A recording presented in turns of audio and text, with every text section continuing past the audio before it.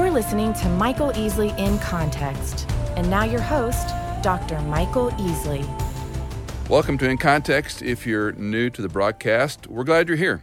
I encourage you to check out some of our best of episodes on the website. The goal of In Context is to help men and women grow in God's Word in the context as it applies to our lives. Well, this month we've been talking about strong marriages, how to build a strong marriage, and today I'm thrilled to have Gary Thomas on the broadcast. Gary, thanks for being here. Well, thank you for having me. A best-selling author, international speaker. You've written 20-plus books and counting. One of the bestsellers, Sacred Marriage, is a book Cindy and I have used over the years. His writings have established him as a thought leader in the area of marriage, parenting, and spiritual formation. Gary is an avid runner and trying to figure out how to run in Houston humidity. Okay. You've done 3 Boston marathons? I have. Why? That's the one marathon that lives up to its billing. I've done some. I said, why am I doing that? But the Boston weekend is phenomenal. I loved it. I loved them. They were worth working to get there. Well, beyond being an avid runner, he is married. You have 3 grown children. You do live in Houston, Texas area, and you are a writer in residence at Second Baptist Church. Again, thanks for being here. Let's start with Sacred Marriage. When you wrote the byline, did you have any idea that thing would, in today's terms, go viral? I think it was, in one sense, my limitations that led to that book's success. Because I'm not a therapist, I'm not a counselor, I'm not a psychologist, and I really couldn't write another how-to book on marriage that could compete with others that had just much better stuff and better stories and better credentials. But what I hadn't seen addressed at that point was really the spiritual formation aspect of marriage, how it was turning me into a different person if I would let it, and accepting that instead of resenting it helped me look at marriage in a whole new light. So many marriages they're complicated, they're stuck, they're struggling, and to reframe it going, this isn't about you being happy, it's about you being holy, it's about you being more like Christ. What a novel idea. Well, I've seen this quote I'm about to give attributed to 5 or 6 different people. I don't really know who said it, but it was, if you know the why, you can figure out the how. You can endure the how. And that's really, I think, what Sacred Marriage did. Is one, I think it was more honest. I think too many books at that time, perhaps for evangelistic purposes, was apply these 5 principles, understand these truths of Scripture, and your marriage will be easy. I said, no, the best of marriages are going to be difficult, but God uses difficult things for a really good purpose. And once I could understand the purpose behind the difficulty of marriage, then all of a sudden I could understand, wow, well, now I respect it and appreciate it. We talked about running, and it's just sort of like, if you don't have a race ahead, if you don't have a goal of physical fitness, you could look at the pain and say, why? Mm-hmm. What's the point of making myself hurt? I just want off this treadmill. I'm going to put these weights down. But if you have a bigger end in mind, you willingly make yourself hurt. You go to a gym, you pay money to make yourself hurt because you're thinking, I can be a different person. I can be faster. I can be stronger. I can be healthier. I can be fitter. And if we looked at marriage that way, I can be a different person. I can be more loving. I can learn to respond with gentleness. I can be less arrogant. I can be humbler. Then all of a sudden, what used to frustrate us about marriage so much, we can actually appreciate. We may not enjoy, but I think at least we can appreciate and respect. You know, you allude to the idea of happy and holy. Is it unrealistic to work that you can have both those in a marriage? No. In fact, one of the things I really appreciated just about a year or so ago, I was able to update is probably a better word, Sacred Marriage, so that I could address some of the questions that people raise, make a few things clear. And one of the things I really stress is that that's a false dichotomy. Since Sacred Marriage came out, I saw the blog post, is marriage designed for happiness or holiness? And of course, they'd put me on this side or that side. And I never engaged in these debates, but it was almost amusing to see them from afar. But I take the approach that John Wesley took when he said, no one's truly happy who's not pursuing holy. And I thought that was such a brilliant comment because if you look at an addict, they have moments of pleasure, but they are miserable. If you look at a guy who hasn't controlled his anger, he's pushing everybody away. He's not really happy. Or a woman that is just in the controls and the grips of materialism or negativity, she can never be pleased.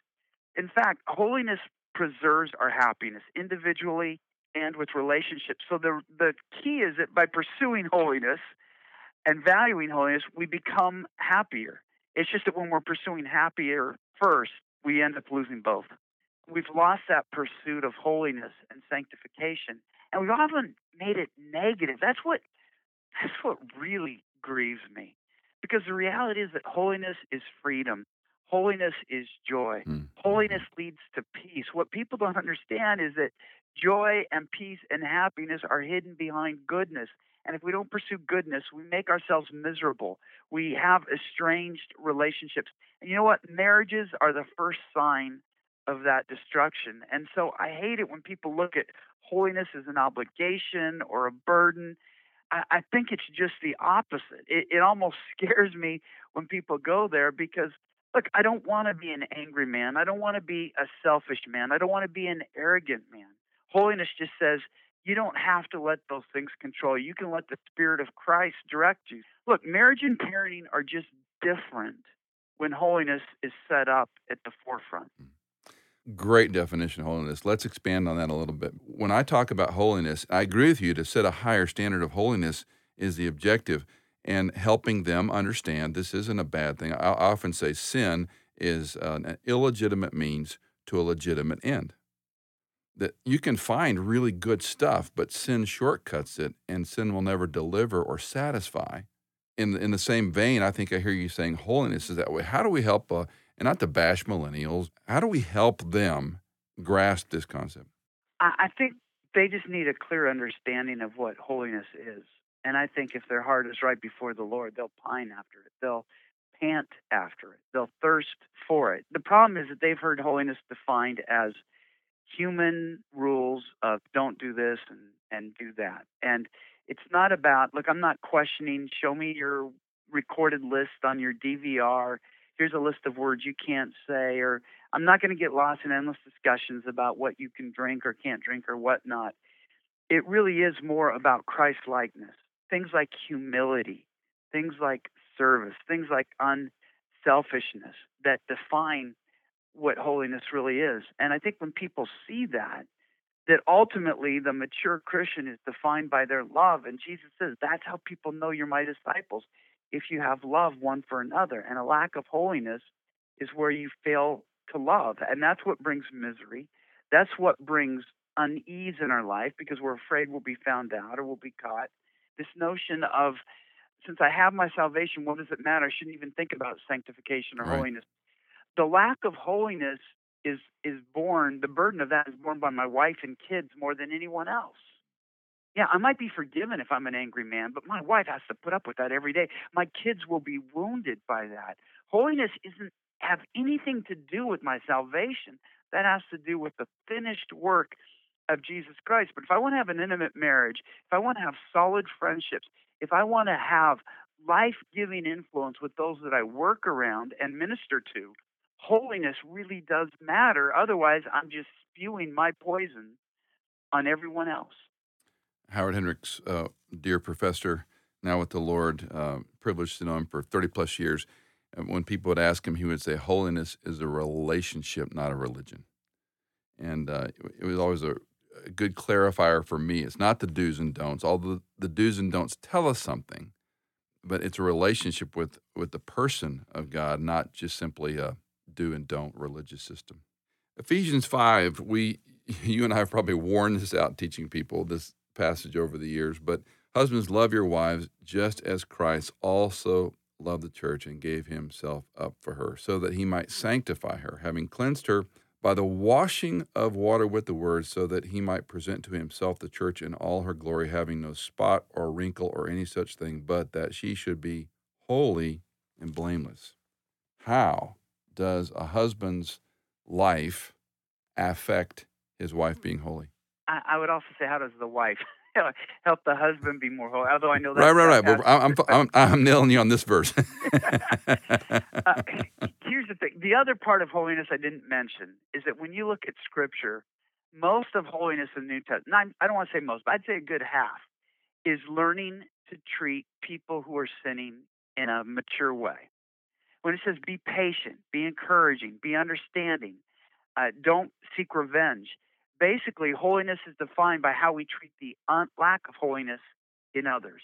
And so what you're saying in Ephesians 5 is really key to that. My maturity before Christ will be seen by how I treat the immaturity of others. If I act like it doesn't affect me, if I act like I'm upset because of how it impacts me or inconveniences me, instead, when you look at Jesus, he would call people out, but he was always focused on what it meant for the state of their soul. Where are you at with the Lord? How is this impacting your heart? Where we get in trouble in marriage is that the issues become about how this inconveniences me. But what I'm doing then is I'm fighting her sin with my pride. How arrogant of me to think you should change because what you're doing inconveniences me, instead of, you know what, I think you're robbing yourself of the peace and joy in Christ by letting fear, by letting anger, by letting anxiety, whatever it is, direct how you're thinking. Look at what, and so it's really about trying to present them in a way that what you said before, you're focusing on things that's a substitute for what God offers in a fuller, more perfect form. And so it's just kind of calling them to Christ, not because this makes life better for me. I warned in one of my books, I don't know which one, I think it's Sacred Influence, where I warn wives. They say, I want a godlier husband. I said, have you read the biographies of some godly husbands? Because they're godly. God using them could put a huge burden on the wife, releasing them for ministry, them being attacked and whatnot. So sometimes I want to say to wives, be careful what you pray for, Right. because it's not all sweetness and light when a man is set on serving God. You never pray for patience, right? Yeah. Okay, you've got an ebook that folks can download for free. Every good marriage begins with a funeral. And you write about when your spouse annoys you, you boil it down to a pride issue. It's kind of what I just said, that sometimes the problem is that I'm letting myself be annoyed. I do think it's a bit of arrogance. Where this kind of happened is that my wife is very much an extrovert. I'm the introvert. That's very common. And she hasn't seen something until everybody else in the car sees it. She always uses this thing where she just click her fingernails against the window, and it just got a little irritating and whatnot. So she's actually pretty good at telling me things that irritate her, and I'll try to address it. I thought, well, this is one time I'll try to do it. And I just said, and she goes, really? That bothers you? I go, yeah, kind of. She goes, okay. Well, it never stopped. I mean, this has been a lifelong habit, and our daughter was much younger at the time, and she was in the car, and my wife did it. She goes, Daddy, didn't you say that annoyed you? I said, yeah. And she goes, and Mom still does it? I said, yeah. And she goes, why not you bring it up again? I said, I just decided it's not worth letting it annoy me anymore. She goes, I think you're a very tolerant person. and knowing her now as an adult, it would be hard for her to move on. But part of me thinks, why should I ask somebody to change just because what they're doing inconveniences me? Now wait, if we apply that, every woman in the world should let the toilet seat stay up.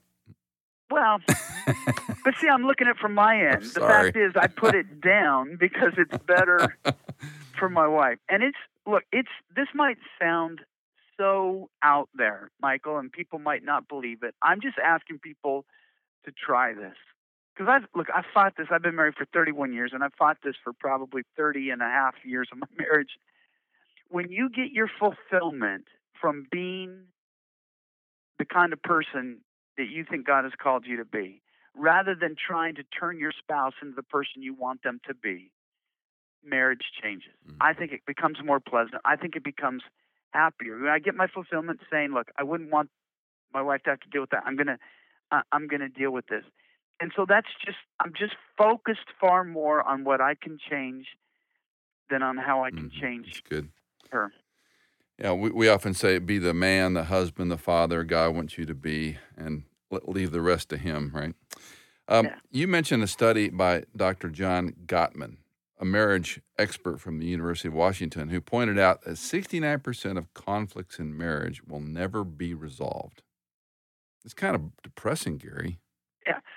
That's why I go back to deciding not to let myself get annoyed about things. The problem isn't often what annoys me. The problem is that I let myself get annoyed. The thought that I think I could live with another human being who doesn't do anything that irritates me, that doesn't do anything that bothers me, one, I think it's delusional, and two, I just think it's very arrogant. And to realize that, you know what, we don't always know who we're marrying, and some of those things, they're just not going to be resolved. And so we have to learn how to love them and appreciate them and build them up in spite of those things. Where are we dying to self and saying, okay, the fingernails on the window annoy me, or the way you you eat your food and you don't close your mouth completely, whatever. Every married couple's got them. Where's the dying to self part of that? And where is an expectation that says, hey, honey, this really does drive me crazy. I know it's selfish for me to ask. Can we talk about it? Or is that out of line?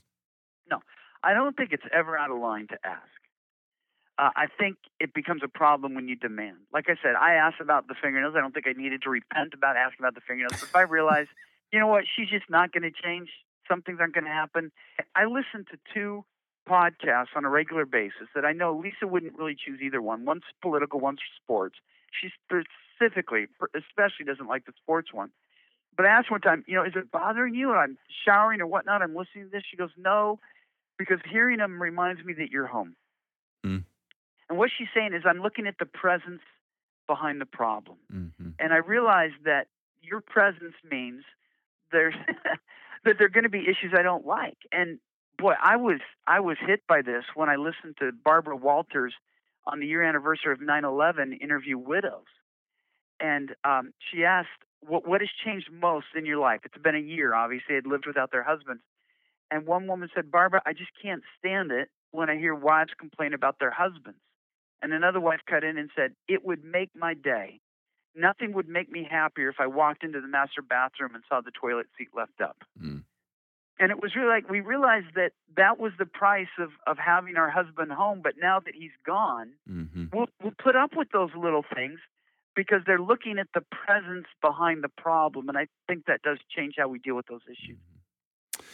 We've been talking with Gary Thomas, author of Sacred Marriage, perhaps his best-known book, 20-plus other titles and counting, a new book coming out soon. Gary, thanks for your time. Thanks for being on the program. Thank you for having me. Blessings. Okay, bye-bye.